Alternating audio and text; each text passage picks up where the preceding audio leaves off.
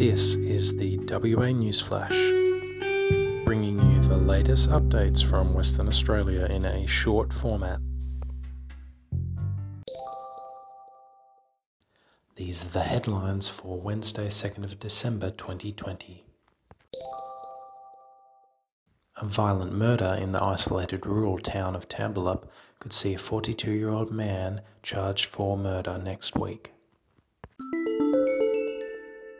Premier Mark McGowan says that Western Australia is open for business but will not hesitate to close its borders again in response to a COVID-19 outbreak in other states around the country. Travellers returning to Western Australia from next Tuesday onwards from all jurisdictions apart from South Australia will no longer be required to undergo quarantine. They will, however, experience a controlled border with some continuing requirements and restrictions in place.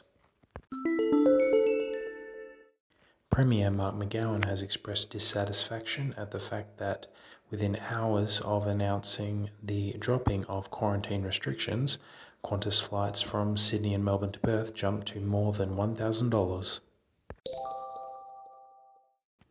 Videos showing school-aged children fighting in the southwest and Great Southern regions has prompted criticism from the Education Minister and health experts, with warnings that childhood head trauma can have lifelong impacts. A week after Zac Kirkup became the WA State Liberal leader, former Barnett Government Minister Dean Nowder says he will stand down at the March state elections and warns that the party has a challenge in front of it.